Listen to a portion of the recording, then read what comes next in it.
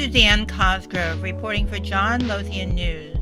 Today we're looking at the cannabis market's fundamentals and equity performance with Nasdaq's Saleem Daya, who's part of the Toronto-based research team that covers listed cannabis companies, many of which trade on Nasdaq. Greetings. Hey Suzanne, it's really good to be back. I know it's been a while since we last chatted, but it's great to be back. Great. Let's start by looking at cannabis performance since the end of the third quarter of 2021. Can you elaborate on how cannabis companies have performed so far in the fourth quarter, and also give us a sense of where gains and losses are concentrated? You know, as we approach the end of 2021, we've definitely seen continued underperformance across the cannabis space, really building on the weakness and actually on the activity that we saw in the second and third quarters of the year. If we look at the major cannabis benchmark that we monitor, the Selective North American Marijuana Index, we can see it sits lower by about 13% this quarter and close to 20% year to date. If we look at the distribution of these losses, they're very widespread, with both Canadian and US players in the red this quarter so far. About 85% of US-based players have declined in the fourth quarter of 2021 versus 91% of Canadian players. So the disparity that we actually previously saw in Canadian and US names back in 2020 and even as recently as early 2021 is really no longer present. The declines are very much widespread across the space and seem to be indiscriminate with respect to both US and Canadian players. That's pretty interesting. The performance you're talking about across the cannabis space for the fourth quarter of 2021 and the second half of this year broadly seems very different from what we saw in the first quarter 2021 as we got into the year. What do you think is driving this underperformance or weakness across the sector? Yeah, absolutely. I think that's a really great question, and you know, I think there are going to be a couple of factors at play here. The first is kind of an ongoing theme in the second half of 2021, and that's been waning regulatory momentum. I know we've definitely chatted about this on some of our previous conversations, yeah. But to more or less elaborate on that a bit, you know, the federal reform that many were hoping back in early 2021 and even back in 2020 on the back of those state level ballot initiatives and then the Democratic Senate sweep clearly has not transpired, as the regulatory process largely remains mired by disagreement on the scope and depth that federal regulation should take. You know, while we have seen some momentum and optimism on the back of, you know, the recent Republican-led deregulation initiative that we saw in November, for example, that momentum has really been very short-lived. I think that really underscores the fact that pessimism remains a dominant theme across the markets, especially as it relates to regulation. And actually on the issue of regulation, we've also seen some escalating concerns from financial institutions that have really translated into greater restrictions on US-based cannabis investments in particular, which actually explains some of the substantial and widespread underperformance we've seen across the space as of late.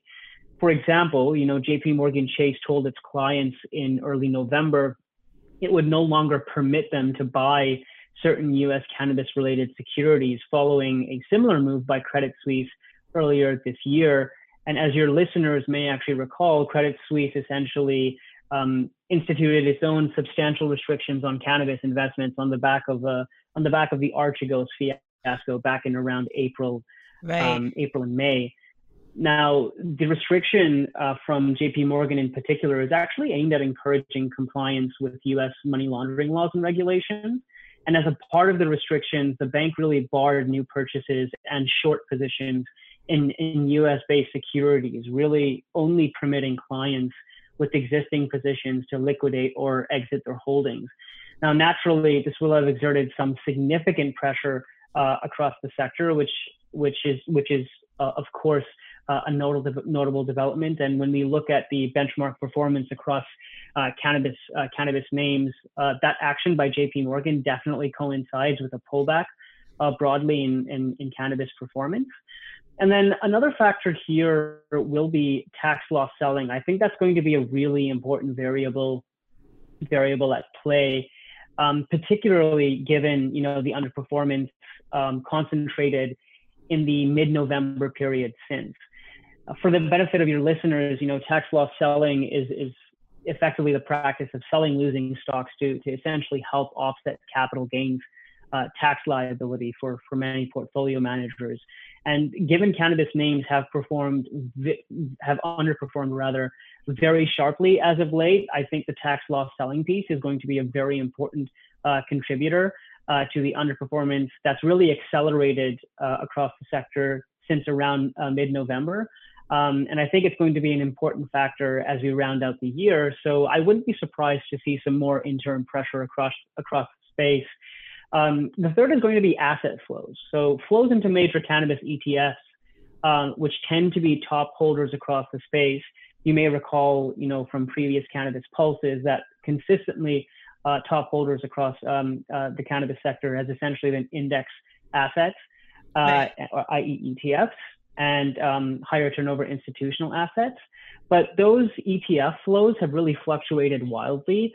For example, in early November, we saw the MSOs, which is a major benchmark of U.S. cannabis exposure, not some of its highest daily inflows, rather, on record, on the back of that Republican-led legalization initiative that I mentioned earlier. Now, this actually, of course, reversed course almost entirely around mid-November as the benchmark encountered very sharp outflows, resulting in some significant selling pressure across the space. And so the erratic nature of these asset flows, I think, will be contributing to some volatility and broader pressure across the sector. And those asset flows, of course, come amid a backdrop of regulatory pressure or waning regulatory momentum, as I mentioned, as well as tax loss selling.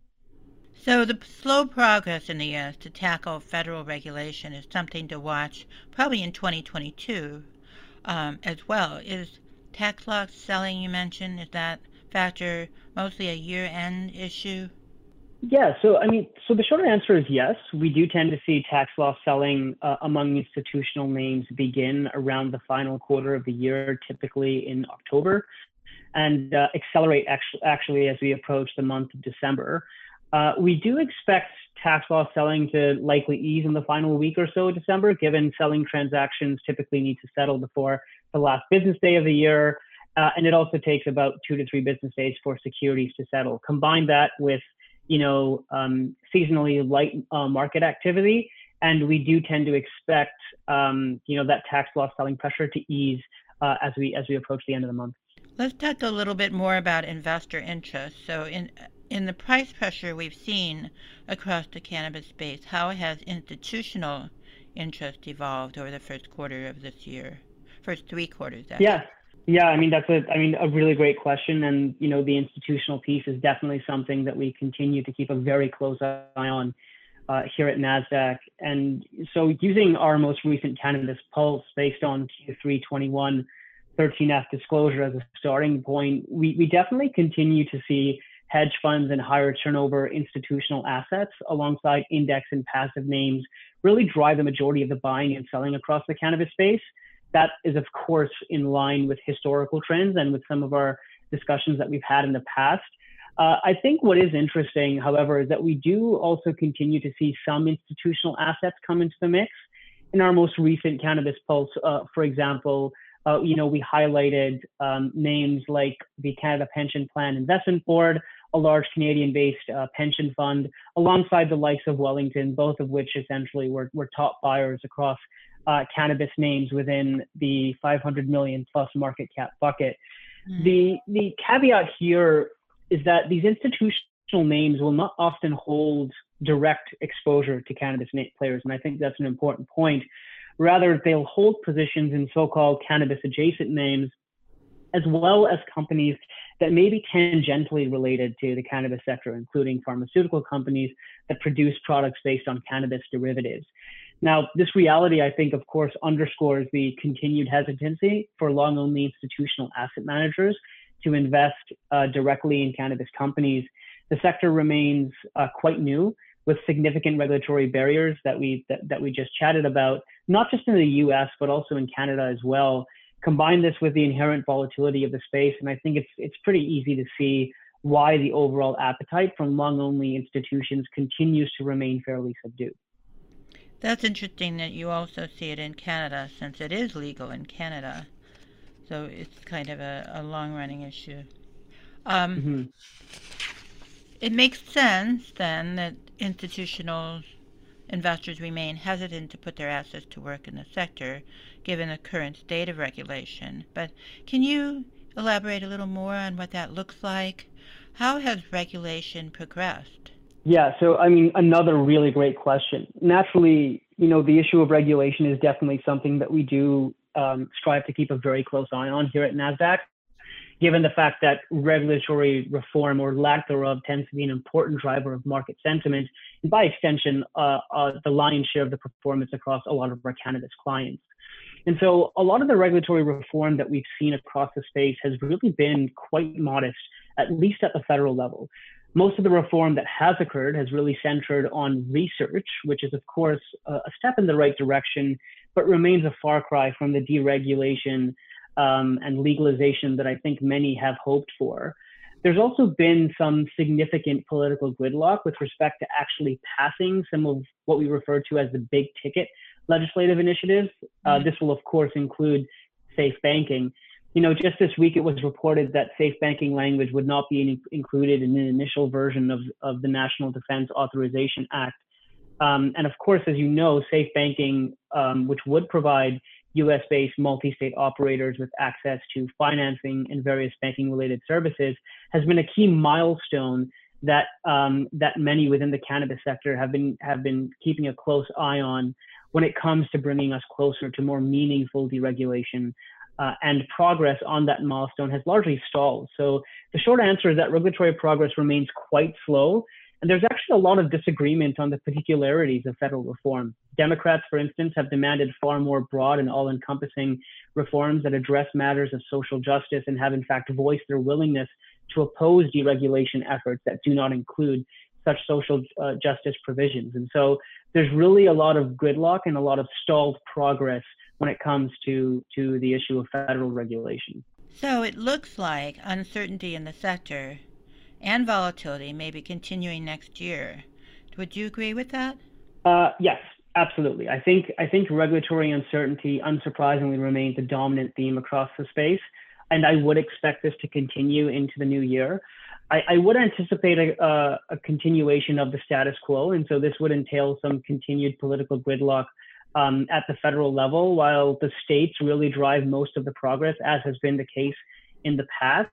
Yeah. This will include some ballot initiatives or advocacy efforts in Arkansas, for example, with respect to legalization, Idaho with respect to depenalization and medical access, Missouri with respect to legalization, Nebraska with respect to medical access, North Dakota with respect to legalization, and Ohio with respect to legalization, to name a few. So I think, at least at the state level, there's definitely a lot to watch in 2022, and that's exactly what we'll be doing here at NASDAQ. Definitely. Thank you again, Saleem. It is always great to get your perspective. Signing off for now. This is Suzanne Cosgrove at John Lothian News.